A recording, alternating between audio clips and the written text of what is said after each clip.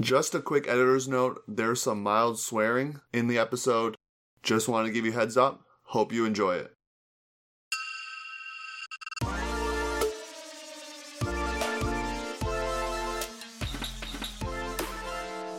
Welcome to the One-on-One with One and Only Sports podcast. I'm your host, Theo Wan. You're listening to Season 2 of the podcast, where we're going to look at the stories and lives of the players, coaches, and personalities that make up the world of Ultimate. Each week, I'm going to talk to a new guest. We're going to talk about their journey into Ultimate, what their life in Ultimate looks like, their most memorable Ultimate games, and a fun rapid-fire segment to end the episode. If you like the podcast, I would love for you to subscribe or follow on whichever podcast platform you use and get the word out about the podcast to others. You can drop a review on a platform like Apple Podcasts as well. That would be greatly appreciated. Truly appreciate all the support. And new episodes come out every Tuesday. This episode is brought to you by the Pocket AT. Ever want to have your health-related questions answered whenever you have them? Look no further than the Pocket AT. It's like having an athletic therapist with you 24/7. It's a free informational hub that provides you with everything you need to know about your health, including rehabilitative exercises, advanced sport-specific exercises, proper ways to stretch and foam roll, mobility exercises, nutrition, and a bi-weekly blog that discusses the most commonly asked questions to practitioners. Check out their content on Facebook, Instagram, YouTube, and Twitter at the Pocket AT, and on their website at pocketat.com. Now with all that done, let's go. This week's guest is Nathan Kolakovic. Nathan is best known for his cinematic highlight Ultimate videos as N. Kolakovic. Nathan has covered every major Ultimate tournament since 2017. His videos have amassed close to 3 million total views on YouTube with 11,000 subscribers, and his videos can also be seen on Instagram. His video of the 2016 Douglas Bowl between the University of British Columbia and University of Victoria amassed over 4 million views on Unilad's Facebook page, going viral within the week it was released. Before shooting Ultimate videos, Nathan played for Vortex, a juniors team out of Vancouver, and Simon Fraser University. Nathan currently lives in Vancouver, British Columbia. Here is my interview with Nathan Kolakovic. So I'm here with Nathan Kolakovic, otherwise known as N. Kolakovic on your YouTube feed or Instagram. You may have seen some of his sweet cinematic Ultimate highlight videos. So really excited to hear about how he got there to create all these sweet videos and just promoting the Ultimate community at large. So Nathan, how are you doing all the way from Vancouver? I'm doing excellent. I'm having a great day. A bit of an early morning for me, but I'm doing really good. Looking forward to this interview. Yeah, appreciate that. I know West Coast time, it's a little early out where you are, so do appreciate that. So let's first talk about how you got into Ultimate. Everyone knows you for all the videography you've done and photos, but you first started as a player. So maybe explain to the audience what you did as a player first and how you got involved in the sport. It started back in 2008 when I was in grade 8 in high school. I was playing basketball, and I actually lost a bet with a friend to go try out for the Ultimate Frisbee team, where I ended up playing for my high school for 2 years, and then in the third year, our school team didn't have enough people to host a team, so I had to go to the next closest school to play, which was about 30 to 40 minute walk.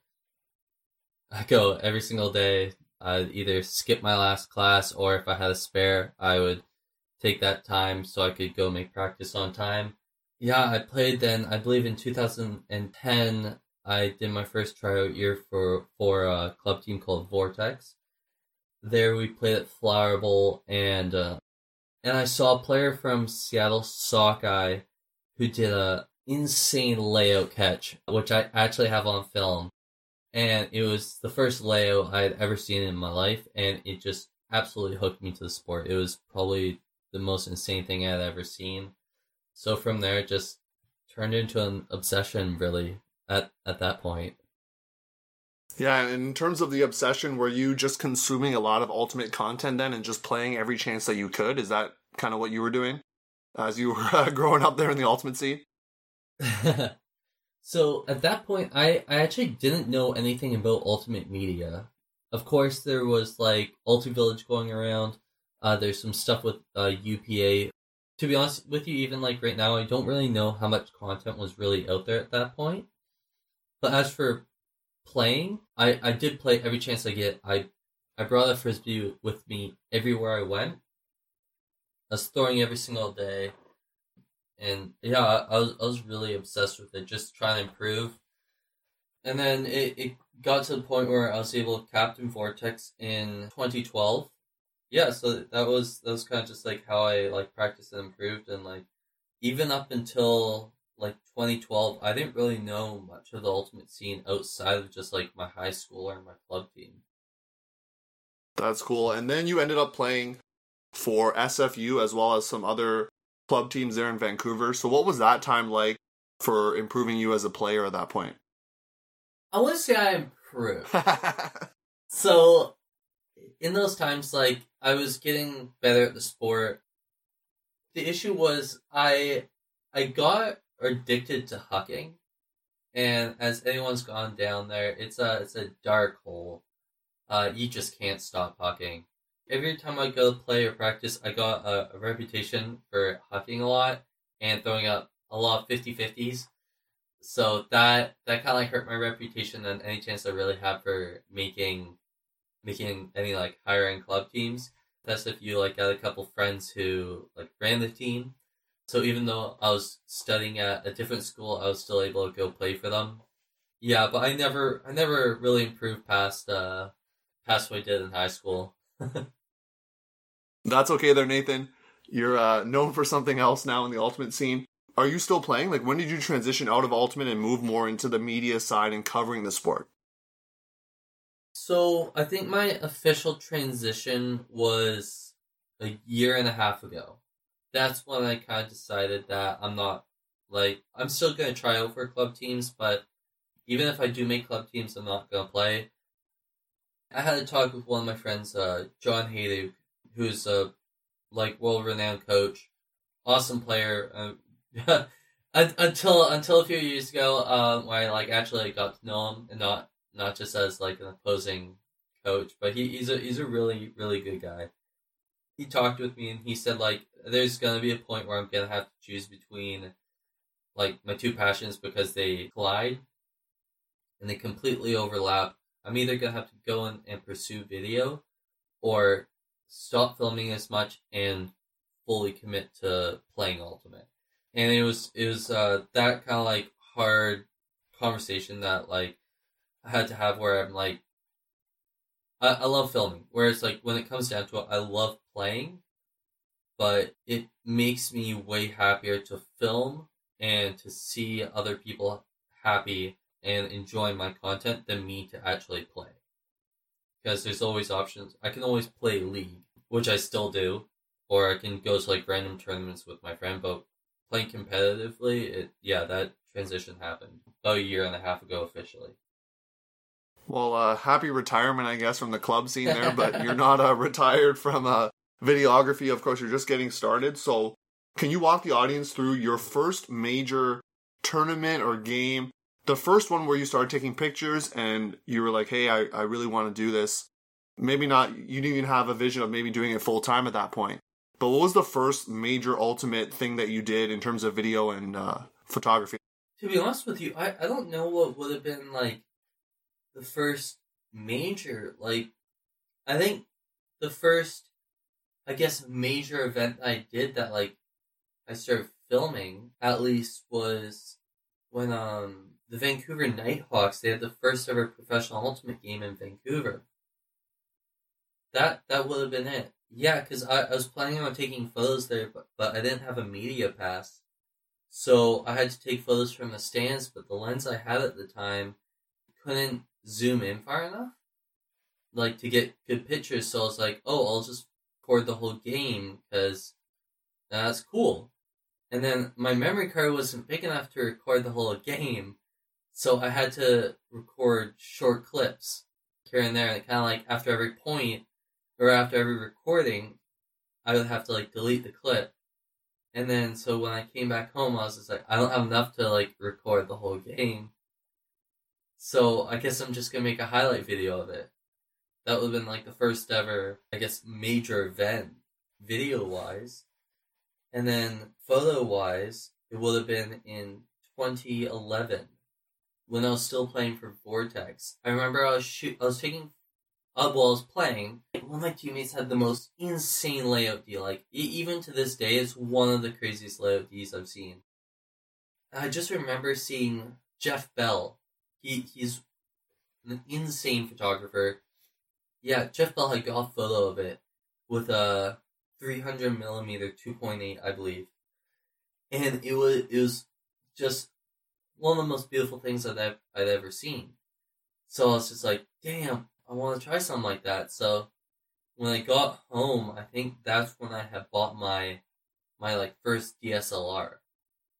And then, yeah, I think like that's like the first event where I was like, I fell in love with photography, even though I wasn't taking photos, except for like I had a point and shoot on me. So I was using a point and shoot for like taking photos of my friends. But like that was the moment, I think, where I like fell in love with photography.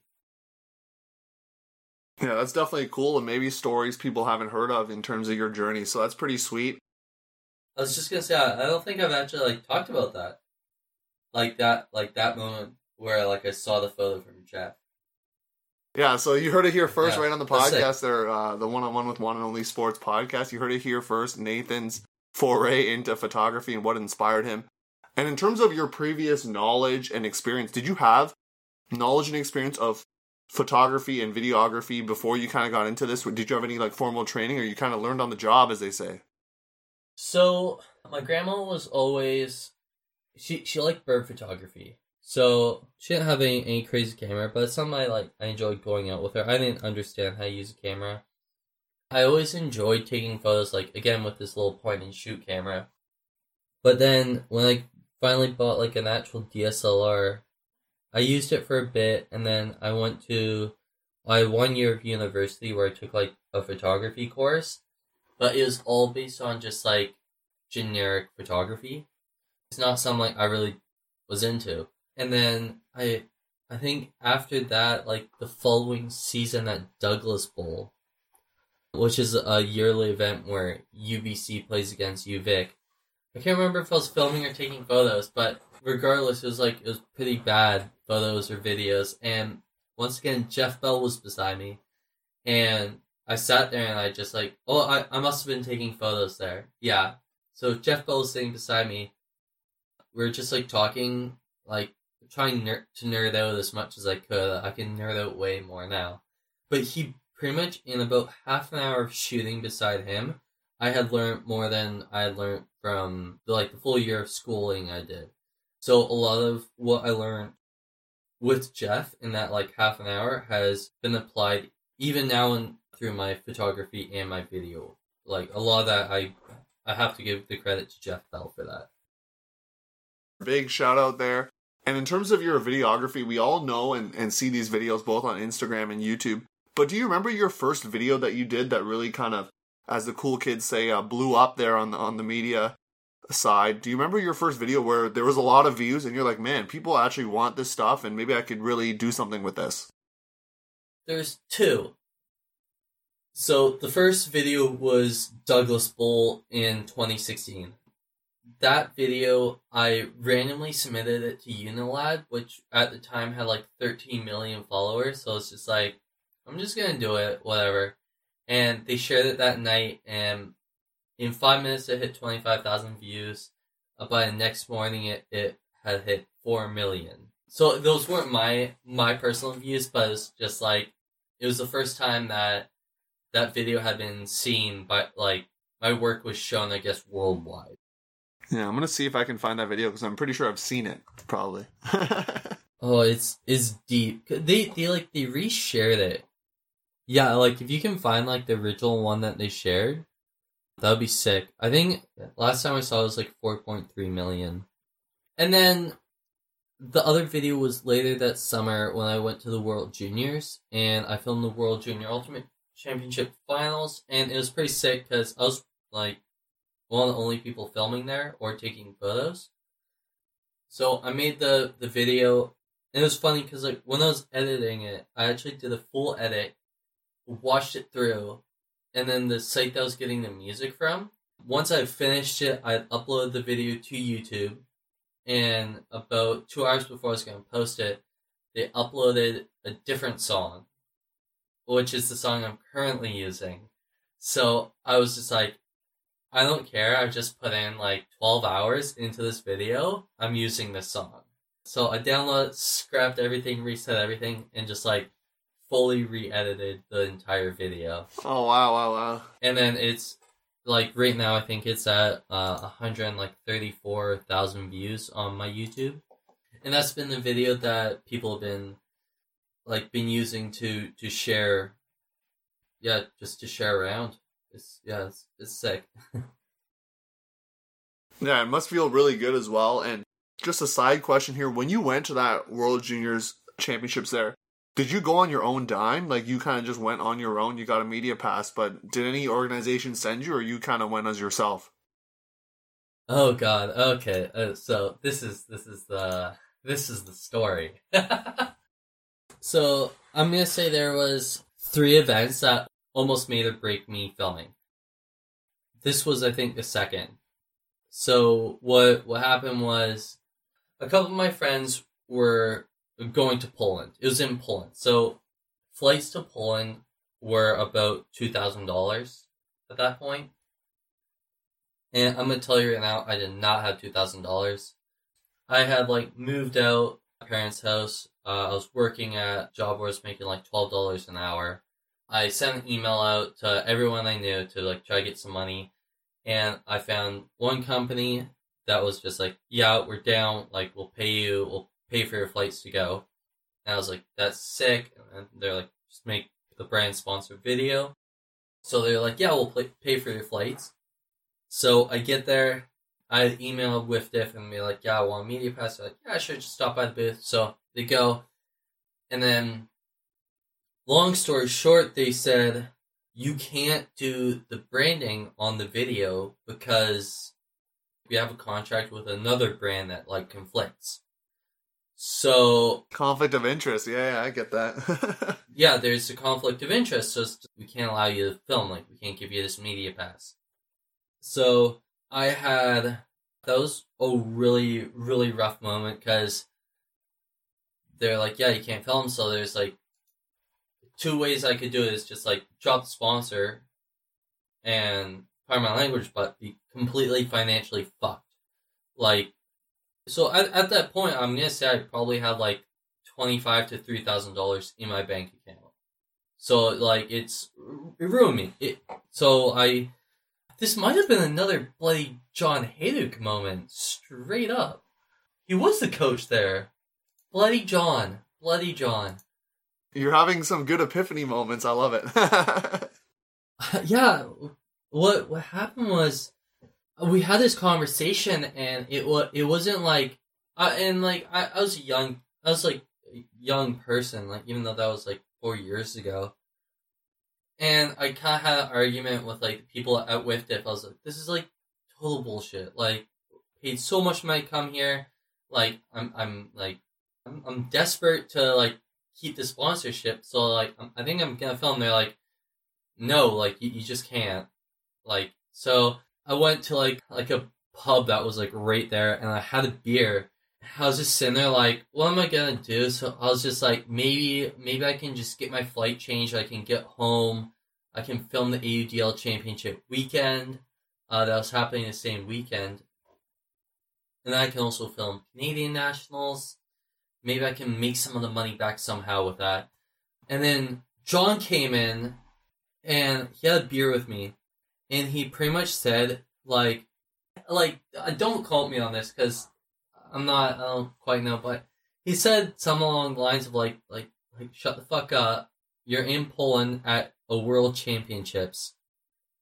Fuck the money and just make the best of this experience. There's no one else filming here, so make the best out of it. And that's what I did. I went back, I talked to him, I talked to WIFDIF, I'm like, look, I'll drop it. I just want to film everything.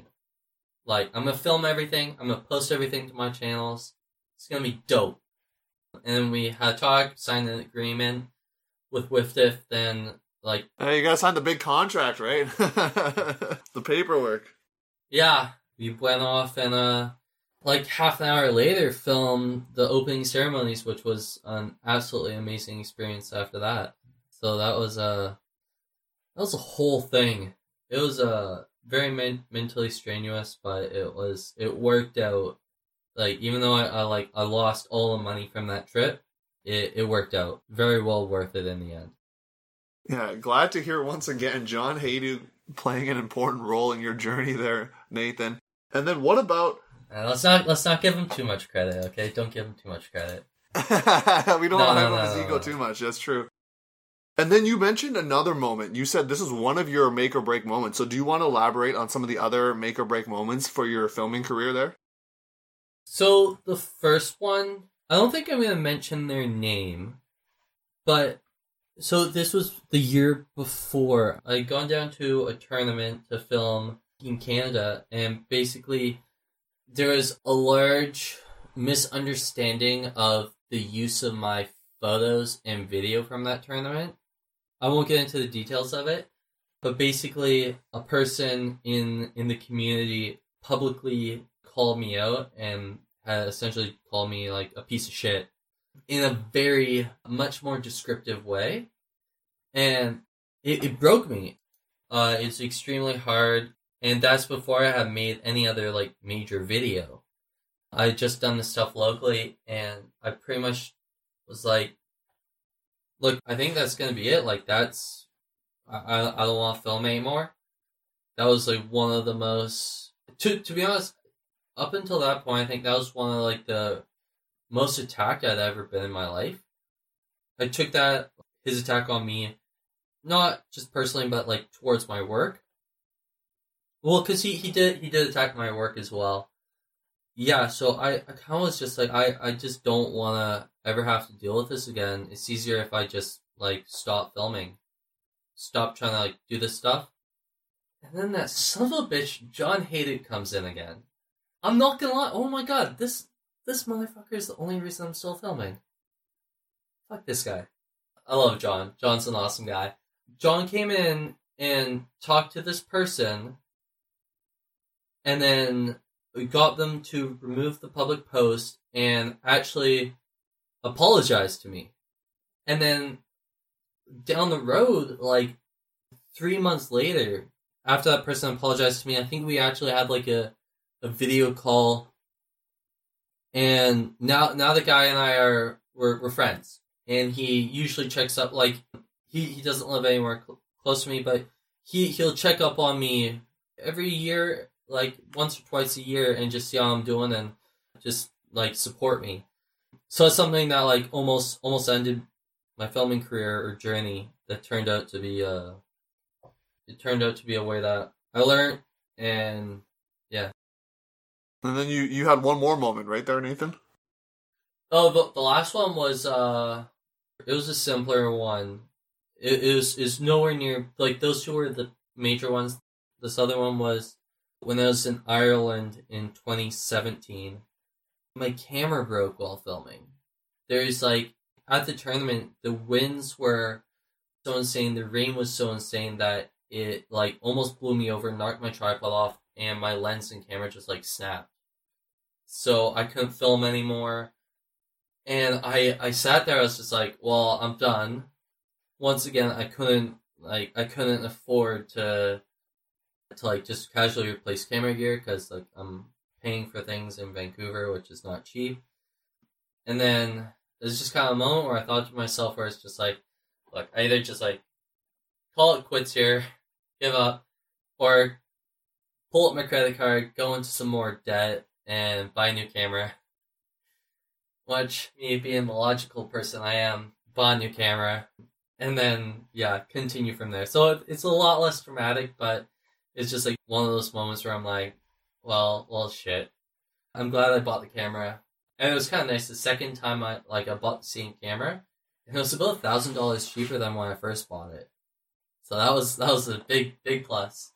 I think it's actually, yeah, this camera right here. Yeah, this camera. It made me, and then also almost broke me.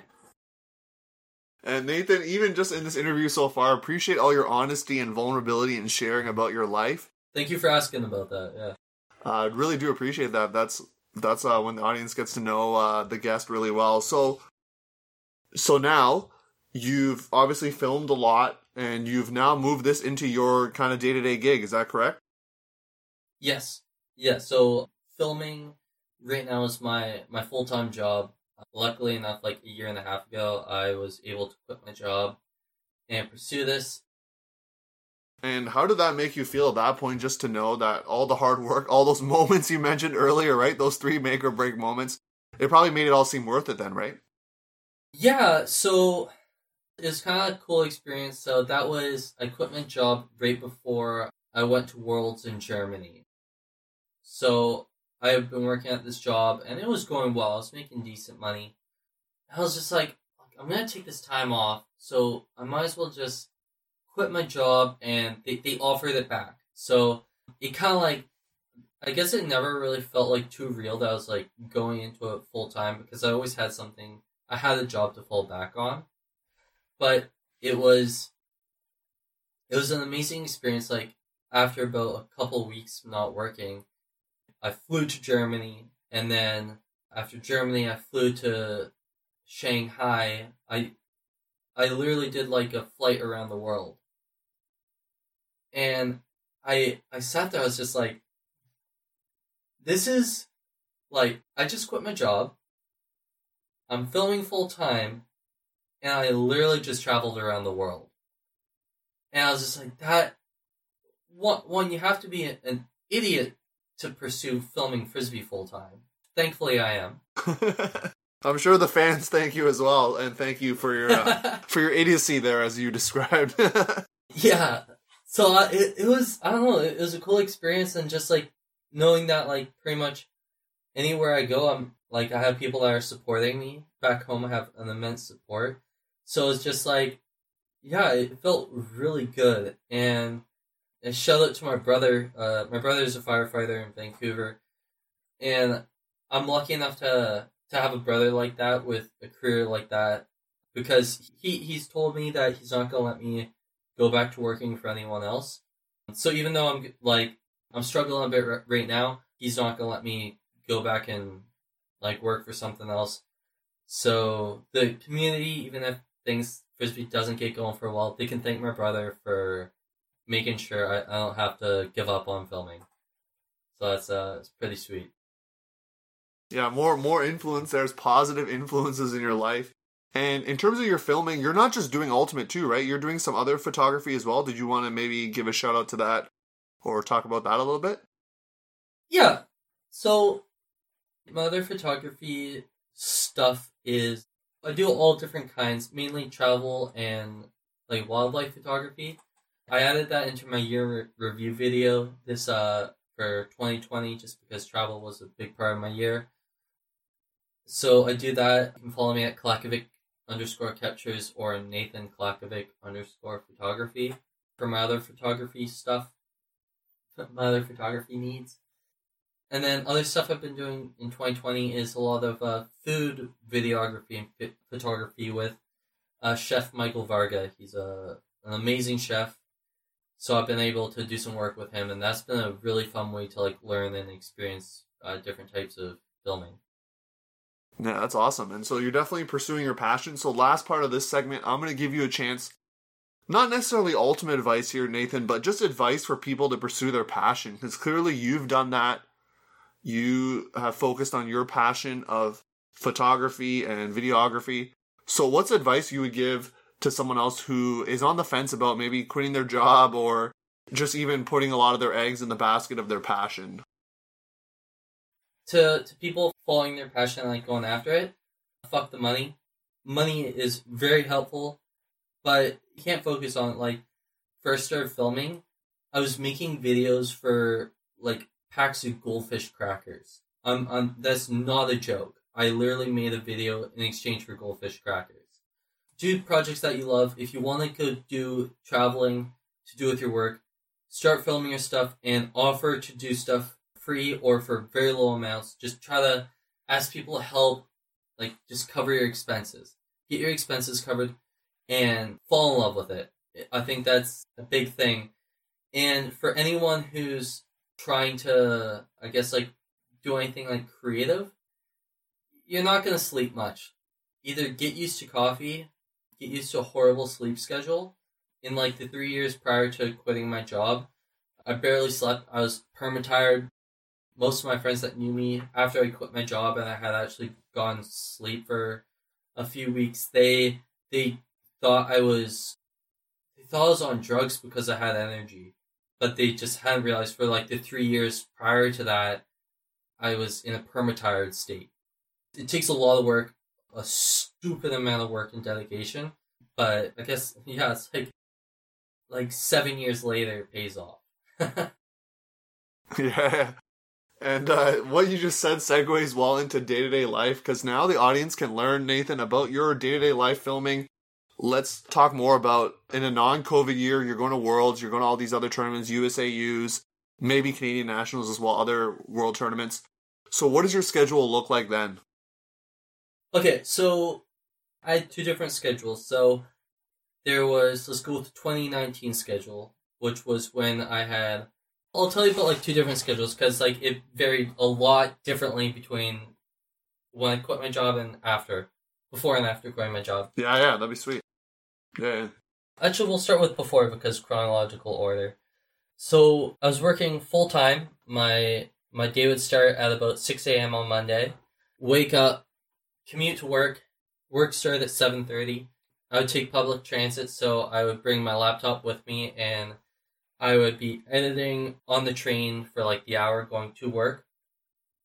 Do my work day, like your 3 breaks. So my 15-minute break, coffee break, I would usually ask coworkers to grab me some coffee, and I would get through about 50 photos. I'd edit 50 photos or sort some footage. Work more, lunch break, eat a bit of food, continue sorting and editing footage. Continue working, last break, same thing. The day would end at about 4:30, and then I would transit home again, editing for like the hour on the train going home. About 6 p.m. and 12 a.m. to 2 a.m.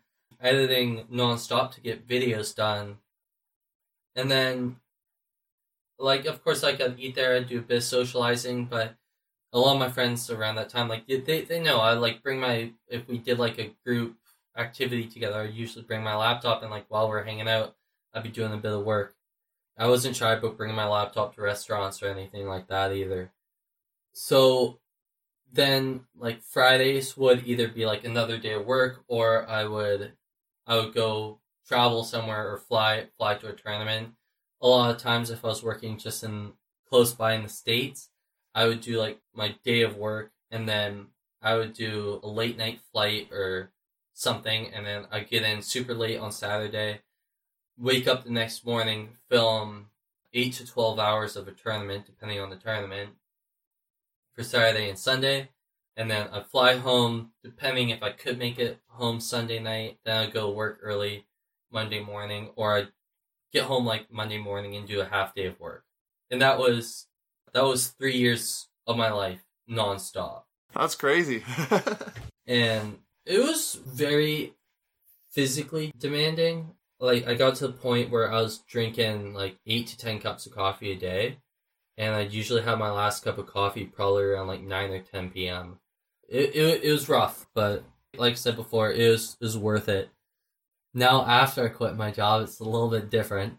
Whenever, like, I go to a tournament, no matter where it is, I try to give myself, like, an extra day or two, if I'm in the States, on either end of it, so I can, like, show up to a place, I can walk around and, like, get settled in and have some time. I also, like, in terms of flying, I bought myself a lounge pass so that I can show up to the airport 4 hours early and just work in the lounge, which, if anyone flies consistently, it's like $500 US for like the Star Alliance one, and it's like you pay for your coffee, your food, you get like a nice place to sit down. Buy it; it's worth it. United, please sponsor me. Please sponsor me.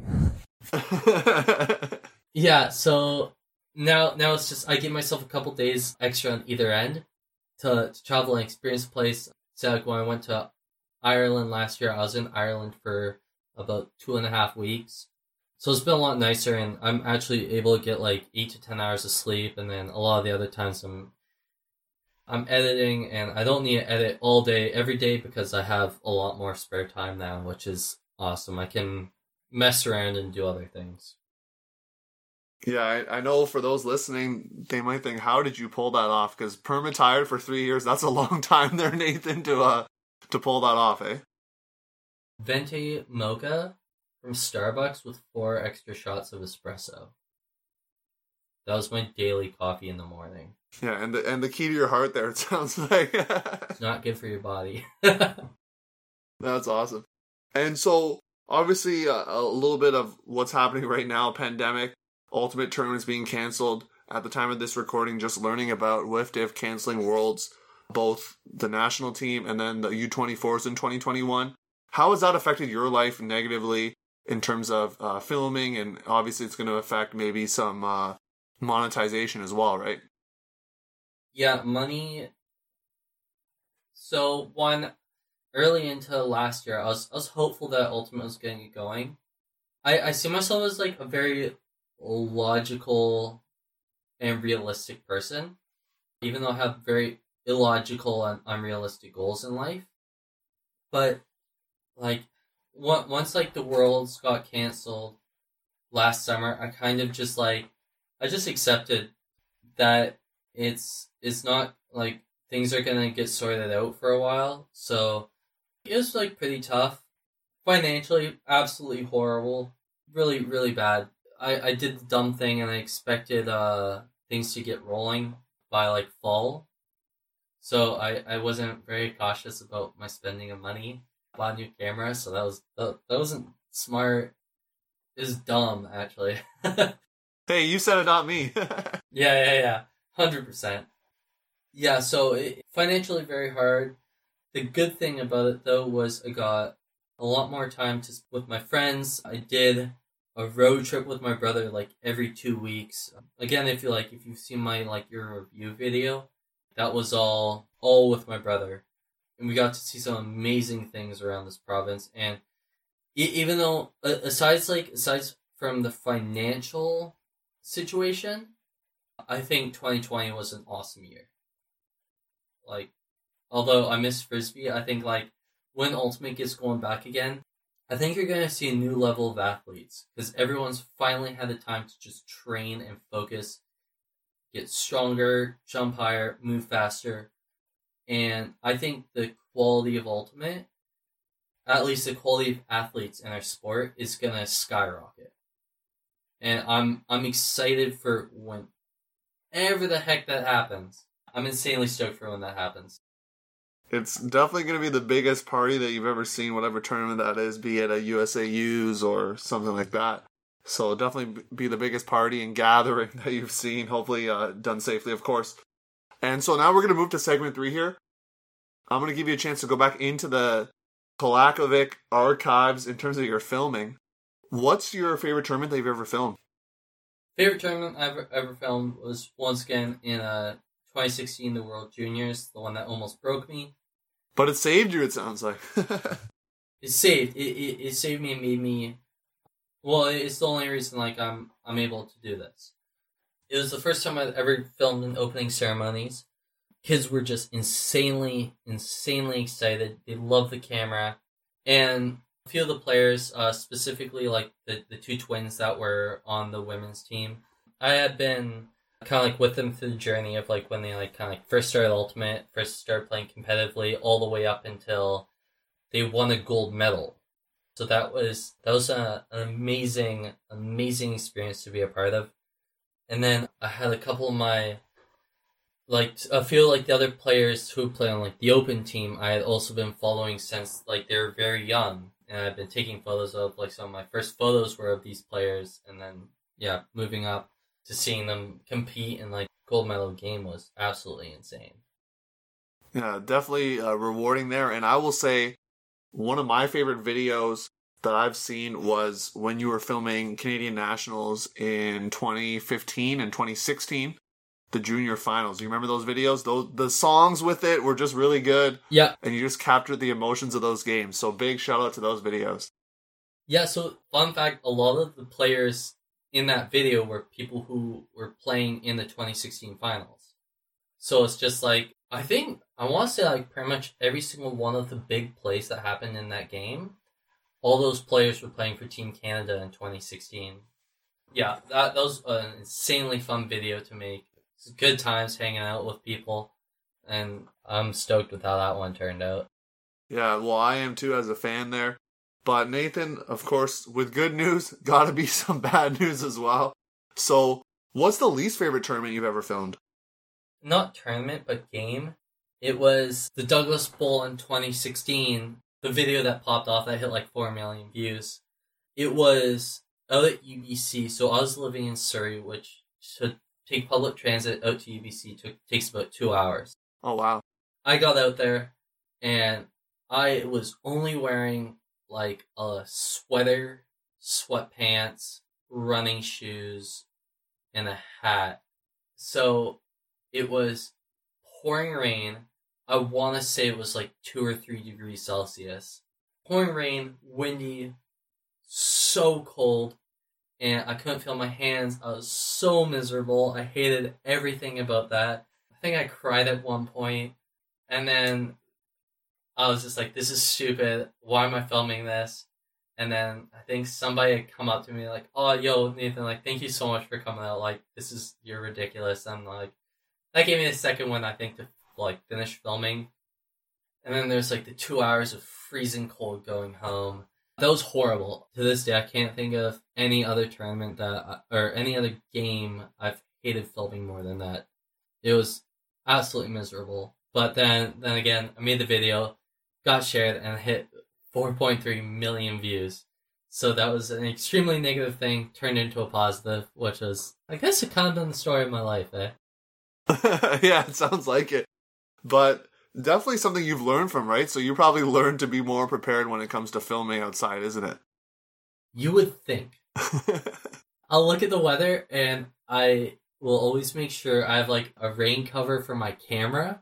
But I'm usually stuck out freezing cold in the rain. I'm usually pretty miserable, but the cameras are good now. Yeah. So that's the main thing, right? Capturing those videos. Yeah. So thanks for sharing those things. We're going to move to segment 4 here, rapid fire. We're going to do some ultimate related questions first. Yeah. So first one being, what throw did you prefer when you were playing? Your flick or your backhand? Oh no, this is so difficult. Backhand. I can throw it further. What about hammer or scuba? Hammer. I still can't throw a good scuba. What about, would you rather drop a pole or drop a catch in the end zone? End zone catch. Why is that? If you drop a pole, you're the guy that dropped a pole. Dropped an end zone catch is nerves. It's nerves, and you're still in a better defensive position than dropping a pole. Yeah, that's fair. What about at Nationals winning 5 straight silver medals or just 1 gold medal? 1 gold medal. Hot topic question for you. Should Ultimate be renamed to something else? No. Actually, I think it should be stuck with Ultimate Frisbee, because Googling Ultimate, it only comes up with Ultimate Fighter. That's the only reason. Yeah, or FIFA Ultimate Team. That's what I've seen as well. When you're... I hate that. No, cut, done. It's over. Nah, I like Ultimate. Yeah, that's fair. What about, should Ultimate have referees instead of just observers, game advisors, that kind of stuff? I am on the fence where I like both. Very controversial opinion here. I like how AUDL has the refs, where players can still overturn a call. I think if you tone down the refs' calls, I think it's very close. I think I like if you have a game advisor and a ref. I think I would prefer 70 to 80% towards ref. I don't like full-on refs. I've never liked full-on refs. I always think players should be able to make the final decision. But I think there's like the 70 to 80% on the ref side that I do enjoy. I like that. And last one for these Ultimate related ones. Should Ultimate continue to pursue its place in the Olympic Games? Hell yeah. Because I want to film at the Olympics. Yeah, you want to get that media pass. Yeah, I hear you. That would be a dream. No, I think like having Ultimate in the Olympics, I think that makes it so much more legit to be like, look, like this person is an Olympic athlete. Like I think saying an Olympic athlete. Yeah, not much else needs to be said. Yeah. There's of course professional athletes, but like we have professional Ultimate players. They make jack shit. I think like calling someone like money aside, I think saying an Olympic athlete and a professional athlete, to me personally, Olympic athlete holds more legitimacy. Legitimacy. Yeah, you got it. Yeah, I think saying Olympic is way more legit. All right, sounds good. And so now we're gonna move to some non-Ultimate related questions. First one is, I'm gonna give you a chance to share a meal with 3 people in the course of human history. So they can be living or brought back from the dead. So you gotta pick 3 people you want to share this amazing meal with. Oh, easy. Sir David Attenborough. Sir David Attenborough? David Attenborough. And Morgan Freeman. Easy. That'd just be the most entertaining thing. You don't have to say anything. You're just like, oh, one more? Oh, shoot. Stan Lee. I'd put Stan Lee in there. All right, there you go. What about this question here? I'm thinking about your backyard, if you have one there in Vancouver. You're going to put on the biggest concert, okay, in Vancouver that Vancouver's ever seen. You got to pick 3 bands or artists, either bands or artists that are current, still going, or broken up, brought back from the dead kind of thing. But the kicker is you got to pick the order in which these bands or artists play for this amazing concert. I think I would go Avicii, Illenium, Green Day. Okay, I thought you were going to go all, like maybe just an EDM theme or something, but you're mixing it up. Nah, because like, if everyone's partying, everyone's probably going to get wasted and they're going to enjoy a nice throwback rock. Like punk rock sesh. I think that's the play. All right. I'd enjoy it. Green Day's headlining, and I listened to Green Day a little bit back in the day. What's your favorite song from Green Day? I think St. Jimmy. All right, I was gonna say Basket Case or something. No, because it's just like in American Idol, where it's just like, or is it St. Jimmy? Yeah, St. Jimmy. It's coming down across the other way. Blah, blah. Yeah, I love that. So whenever, even now, like if I'm just like hanging out with friends and that song comes on, I'm just like, that's sick.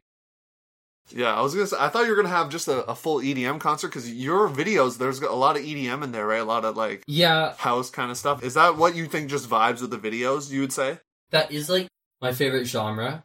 If I didn't have to worry about copyrights, I think like all my videos would have like probably like Illenium, Avicii, and Chainsmokers. And then I just love Green Day. I listened to Green Day for about like 6 years straight, like throughout high school, elementary and into high school. Hear you there. And last question here, the rapid fire. You can't choose Ultimate as the answer for this question.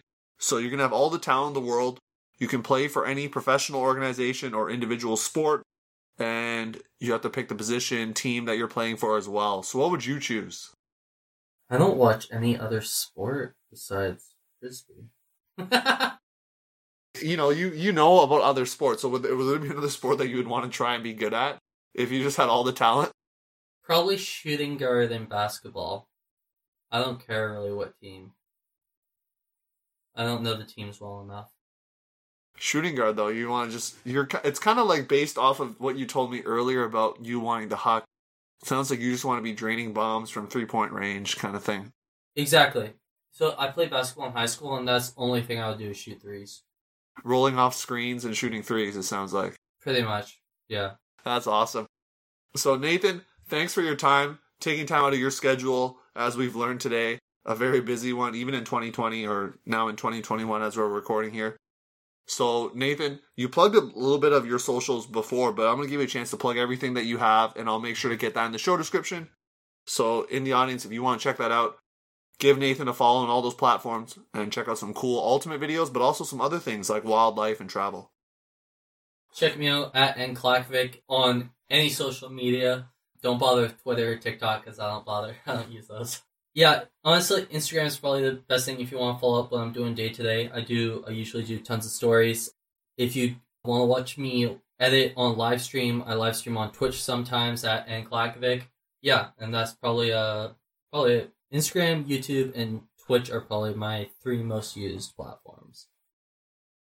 So if you ever want to find out what the editing process looks like, you can definitely check out that Twitch stream as well. And I'll leave a couple links to my favorite videos that we discussed in this interview.